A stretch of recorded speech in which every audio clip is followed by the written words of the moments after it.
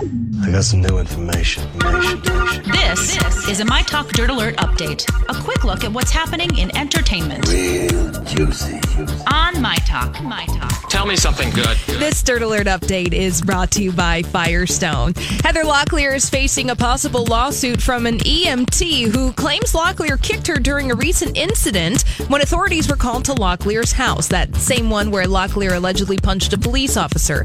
According to TMZ, the EMT has been assigned to desk duties due to injuries to her neck and her head. The emergency worker has hired a personal injury lawyer to handle the potential lawsuit. She's looking for compensation to pay medical bills. She also wants money for pain and suffering, as well as emotional abuse. A lawsuit. I'm all about it. Get your money. Get paid. If celebrities are going to behave badly, I want mine. Duly noted. So I'm inviting celebrities to come and beat Bradley Traynor up. He'll be outside on the corner of University Avenue and whatever. All right.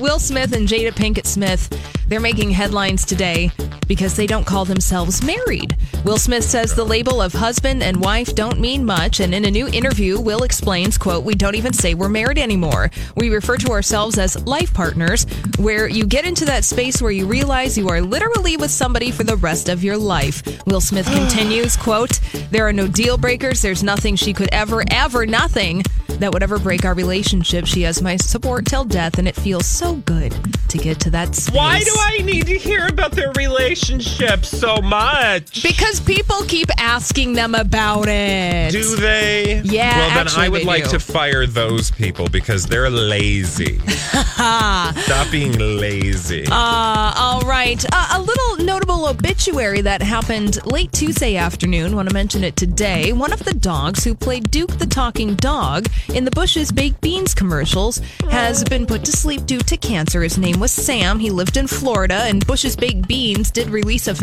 official response on their Facebook page saying, "We are saddened by the news of his passing and are grateful to have had him depict Duke." Oh, I hope they roll that beautiful bean footage just one last time for Duke. I hope so. Well, they said they're going to continue the character Duke in their commercials because he was so beloved.